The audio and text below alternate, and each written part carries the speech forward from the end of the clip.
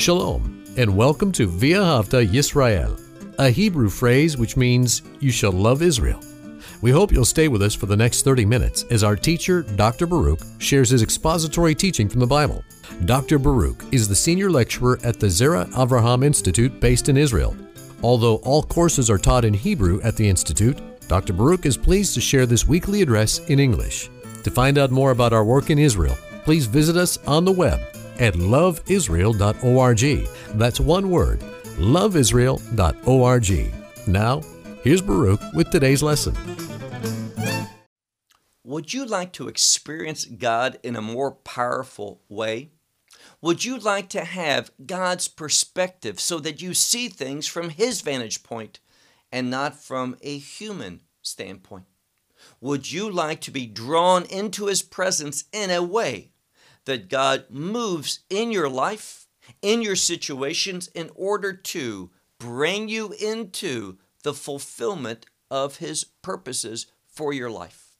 Now, God has supplied something for us so that these things are not just what we desire, but they become a reality in our life. And what is it that God has supplied? Well, take out your Bible and look with me to the book of Isaiah and chapter 58. The book of Isaiah and chapter 58. Now, we began this chapter last week. Isaiah 58 has 14 verses. In our first session, we learned the first 12 verses. So in this lesson, only 2 verses are going to be dealt with, but they are highly significant. And I'm speaking about Isaiah chapter 58, verses 13 and 14. And the center of these 2 verses is Shabbat, the 7th day. And realize something. There is a false understanding that's very prevalent among many believers, and that's this: that God wants you to choose one day a week, set it apart. It's a day of rest for you, and you can choose what day is most convenient for you. So many people teach that. It is totally false. The Bible says that God sanctified the 7th day, not a day, not the day of your choosing, but God chose for us. It is the 7th day. He has sanctified it. That is, He has set it apart, and it is related to the purposes of God. Remember something. When we go back, for example, to the book of Genesis and Genesis chapter 2, we learn something. We see that man was created on the 6th day of the week. And man was the last thing that God created. And therefore, the first thing that man did was to experience Shabbat with the Lord God Almighty. Now, here's the problem. Most people think of Shabbat as a type of reward. You work hard 6 days and then you get a day off. But this is not how Shabbat begins to be revealed to us. Man was created on the 6th day, the last one that was created. Therefore, the next thing that is mentioned is Shabbat. God created man to experience Shabbat. Why? Because God was there on that first Shabbat. He had fellowship with Adam. He created man, male and female, so that humanity would understand the significance of Shabbat. And what else do we know? Well, Shabbat gives us that perspective. Here's what the Torah teaches. Man was created on the 6th day, the book of Genesis. The first thing that he did was to experience Shabbat with God. And then he was given his assignment. What he was called to do, to work the garden, and many other things were revealed to man, but they were revealed within that Shabbat context. So what do we glean from that? When we apply the relevance of Shabbat to our life, it is going to give us a perspective for what we are called to do. It is going to bring us clarity. It is going to bring us God's perspective. We're going to be restored, and we'll see this in a moment, into where God wants us to be. It has that restoring, that renewing effect in the life of a believer. Now, we know something. We are not under the law. What does that mean? It means that we are not going to be judged by the law. We're not under the law's condemnation because Messiah took the punishment of all the transgressions, all the iniquities, all the sin. He suffered death upon a cross as payment for me. So I'm not under the condemnation of the law.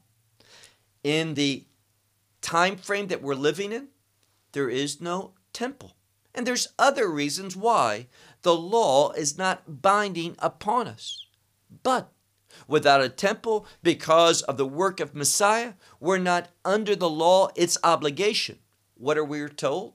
We are told in Romans chapter 7 that we are supposed to serve God. That should be the desire of every believer, that we serve God. And it says, not according to the oldness of the letter, but in the newness of the Spirit.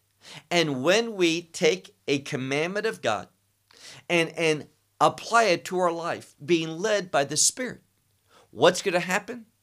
We are going to fulfill the righteousness of the law. And fulfilling the righteousness of the law manifests the glory of God. This is a good thing. So we need to understand things from a biblical perspective. Let's look a moment at the New Testament, at the book of Mark and chapter 2. There we find something. We find that our Lord and Savior, Yeshua, that He is the Lord of Shabbat. The fact that He's the Lord of Shabbat should cause us to conclude that Shabbat has significance and relevance. Secondly, we find that the emphasis of applying Shabbat truth to our life is not us keeping Shabbat. God did not create us so that we could be Shabbat keepers, but rather Shabbat was created in order to keep us, meaning it has an effect. So the objective is not for Shabbat to be kept, but when we apply Shabbat truth to our life, it is going to keep us in God's will. It is going to have, as we'll see prophetically, a good outcome in our life. So let's begin. Look with me to that 13th verse, Isaiah 58, beginning with verse 13. It says, Im tashiv me Shabbat rak lecha, which means if. And sometimes this Hebrew word im has an understanding as another Hebrew phrase, mikivan, which means since. So since this is what a believer should do, we're going to encounter the benefits of Shabbat, applying Sabbath truth to our life, not in the letter of the law, but in the newness of the Spirit. And we're going to have benefits promised to us by God. And because of this, we are going to want to, so we can understand this as since. Since you do these things, this is going to be the outcome. But I'll translate it as most Bibles do. If your foot, you return from Shabbat, meaning because of Shabbat, you cause your foot to be brought back from what? From doing your desires. Now, the Shabbat is about a day where we submit. One of the things you should learn about Shabbat is that Shabbat ministers submissiveness to us. When we want to honor Shabbat, I like that phrase. When we want to honor Shabbat, it is going to minister to us a spirit of submissiveness. And I would say to you that nothing good is going to go on in your life spiritually until you learn how to submit to the instructions of God. Again, verse 13. If your foot you bring back from Shabbat, from doing your desires, what delights you on my holy day. Now I would underline that. Shabbat is the Lord's holy day. And there's nothing in the scripture that concludes that it's been changed. Nothing. So anyone that tells you that the Shabbat, the seventh day of the week, has been changed now to the first day of the week because of the resurrection, there is no biblical basis for that. It's all assumptions and all based upon writings of man, not the Holy Scriptures. Once more, if your foot you bring back from Shabbat, from doing your desires on my holy day, it's his holy day, the day that he's sanctified. And what are you called to do? And you proclaim, and literally it says, and if you will proclaim to Shabbat, call it what? The Hebrew word oneg, a delight. Now learn something. God has sanctified and given to humanity, yes, to Israel as well, but going back to the book of Genesis, to humanity, the Shabbat. Now, why do I say that? Well, if you look at a month, biblically speaking, is because of the cycle of the moon. We have a year, which relates to the sun. But we have a week. Why? Because of the 6 days of creation and the seventh day, Shabbat, that day of rest. So we see that God gave Shabbat not to Israel uniquely. Yes, to Israel, but the origin has to do with humanity. And when it says the Lord, he's the Lord of all, not just the Lord of the Jews, but the Lord of all. He is also the Lord of Shabbat. So he says, if you return your foot on Shabbat from doing your will, doing your delights, your desires, on my holy day, and you proclaim for Shabbat, it's a time of delight to do something, to mark as holy the Lord, the honorable Lord. Now notice this. What the scripture's saying, and the grammar is very clear here, when I acknowledge Shabbat, and I want to submit to Shabbat instructions, walk in the relevance of Shabbat, what I'm doing is this. When I mark, this is God's day.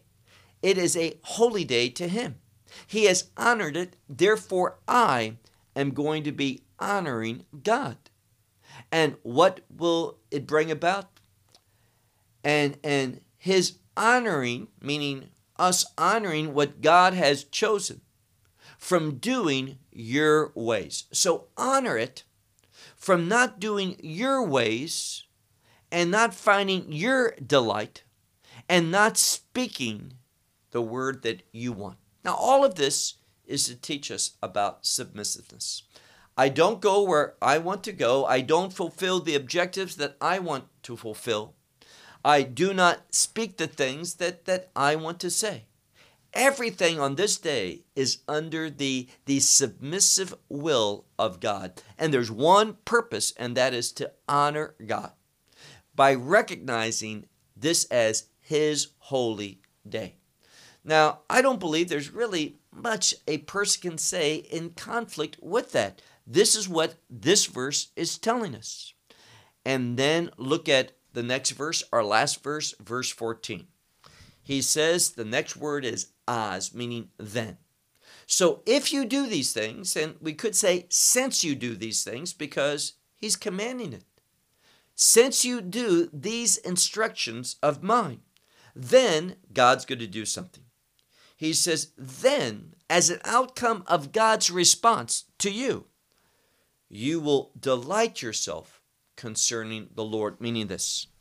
You are going to experience the Lord's delight because of the fact that you have recognized Shabbat, that you have applied through the Spirit, the Holy Spirit, you've applied Shabbat to your life.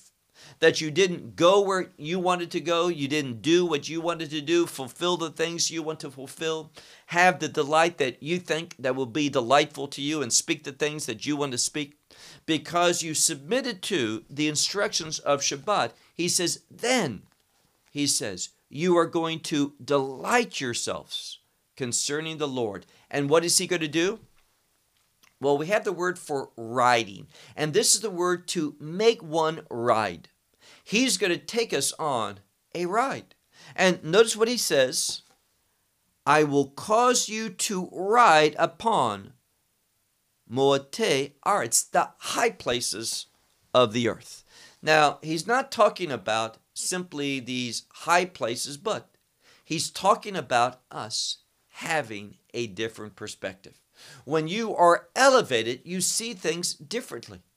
For example, you have outposts where people will be in a guardhouse. It's not low, but it's elevated, so that you see things better, clearer from a greater distance. And this will give you time to respond. This is what God is saying. So when I see significance in Shabbat, I restrain myself, I apply the principle of submissiveness to my life on Shabbat in a unique way. God is going to cause me to have joy. I'm going to delight myself concerning the Lord. And it says, and he will make you to ride. That's what it really says. Upon the high places of the earth, we're going to have a different perspective. And he also says, I will feed you, Nachalat Yaakov, the portion of Jacob, or we could understand it as the inheritance of Jacob. Now, I'm amazed that so many people are still believing a lie. And that is that the name Jacob means deceiver, that Old English word surplanter, that Jacob stole the birthright. He did not. That he deceived his brother in getting the blessing that goes with the birthright. All of this, those who have such a view have not seen the prophetic revelation that God gave to Jacob's mother, Rebekah, when she was told in Genesis 25 that the older will serve the younger. And when it came opportunity for Jacob to be blessed, we know something. Esau did not confess his agreement to his father. He planned on acting deceitfully and getting that blessing that he sold to his brother. And therefore, Rivkah, that is Rebekah, stepped in, having been instructed prophetically by God, and she told Yaakov what to do. And we find that he has that heritage, and we can have that same heritage, be walking in that same prophetic counsel of God, where it says, and I will feed you with the inheritance of Yaakov, of Jacob your father, for the mouth of the Lord has spoken. What is that? God has provided that blessing. God has stated it, and we know God cannot lie. So when we look at these verses, we see God is at work. When we, again, not according to the letter of the law, but according to the newness of the Spirit, when we take Shabbat truth and apply it to our life, we're going to find that we're going to be benefited by that. We are going to see things differently. We're going to have the perspective of God. We're going to grow in that submissive spirit that is so pleasing to God that without it, you can't serve God. We are not going to speak our things, but we are going to see restraint in our words. And how many times we find ourselves in an unfortunate circumstance, in a position that we don't like because we said something we ought not. Shabbat relevance changes the thoughts and the speech of an individual. That we don't say what we want, we don't go where we want, we don't do the things we want, we're not about seeking our own desires. But we are submissive to God's workmanship. And when it says, going to the New Testament, that it's not man that keeps the Shabbat, which is the Devar HaIkari, the main thing, but it's when man keeps the Shabbat, Shabbat keeps him. What does that mean? It brings about a change. It brings about godly activity in our life that produces submissiveness. It produces the revelation of God in our life that we might see things from His perspective, meaning that we will have discernment. So let me just simply encourage you, and that is study what the Bible says about Shabbat. You'll find, for example, in the Ten Commandments, God spoke more about the Sabbath day than he did with any other of the commandments. And you'll find in the New Testament, especially in the Gospels, much about Shabbat. Messiah's teaching focuses in on Shabbat. Why? Well, if you look, for example, at the Gospel of Matthew chapter 14, you will find that it all takes place on Shabbat. But the people who did not rightly understand Shabbat, they did not rightly understand the kingdom of God. When you apply Shabbat truth to your life, you are going to have a better understanding, a better discernment for the things relating to the kingdom of God, so that you can live a kingdom-centered life. So are we under Shabbat? We're not. We're not judged because of Shabbat, but when we honor Shabbat, we are going to see a godly change in our life. Why am I so strong on this? Because I've studied what the Bible says about Shabbat, both in the Tanakh and the Brit HaChadashah, the Old and New Covenants.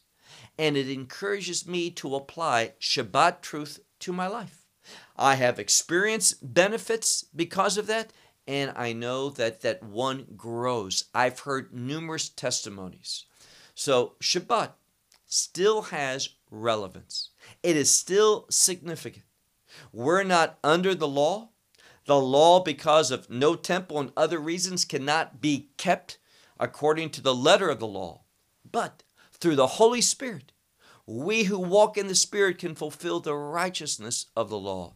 And when we do so, good things are going to be the outcome. And this is why we're studying this, because I want good things to happen to each of you, godly things that are honoring to Him, that manifest His righteousness in your life and through your life, so that His glory can be manifested by your behavior. Well, I'll close with that until next week. Shalom from Israel. Well, we hope you will benefit from today's message and share it with others.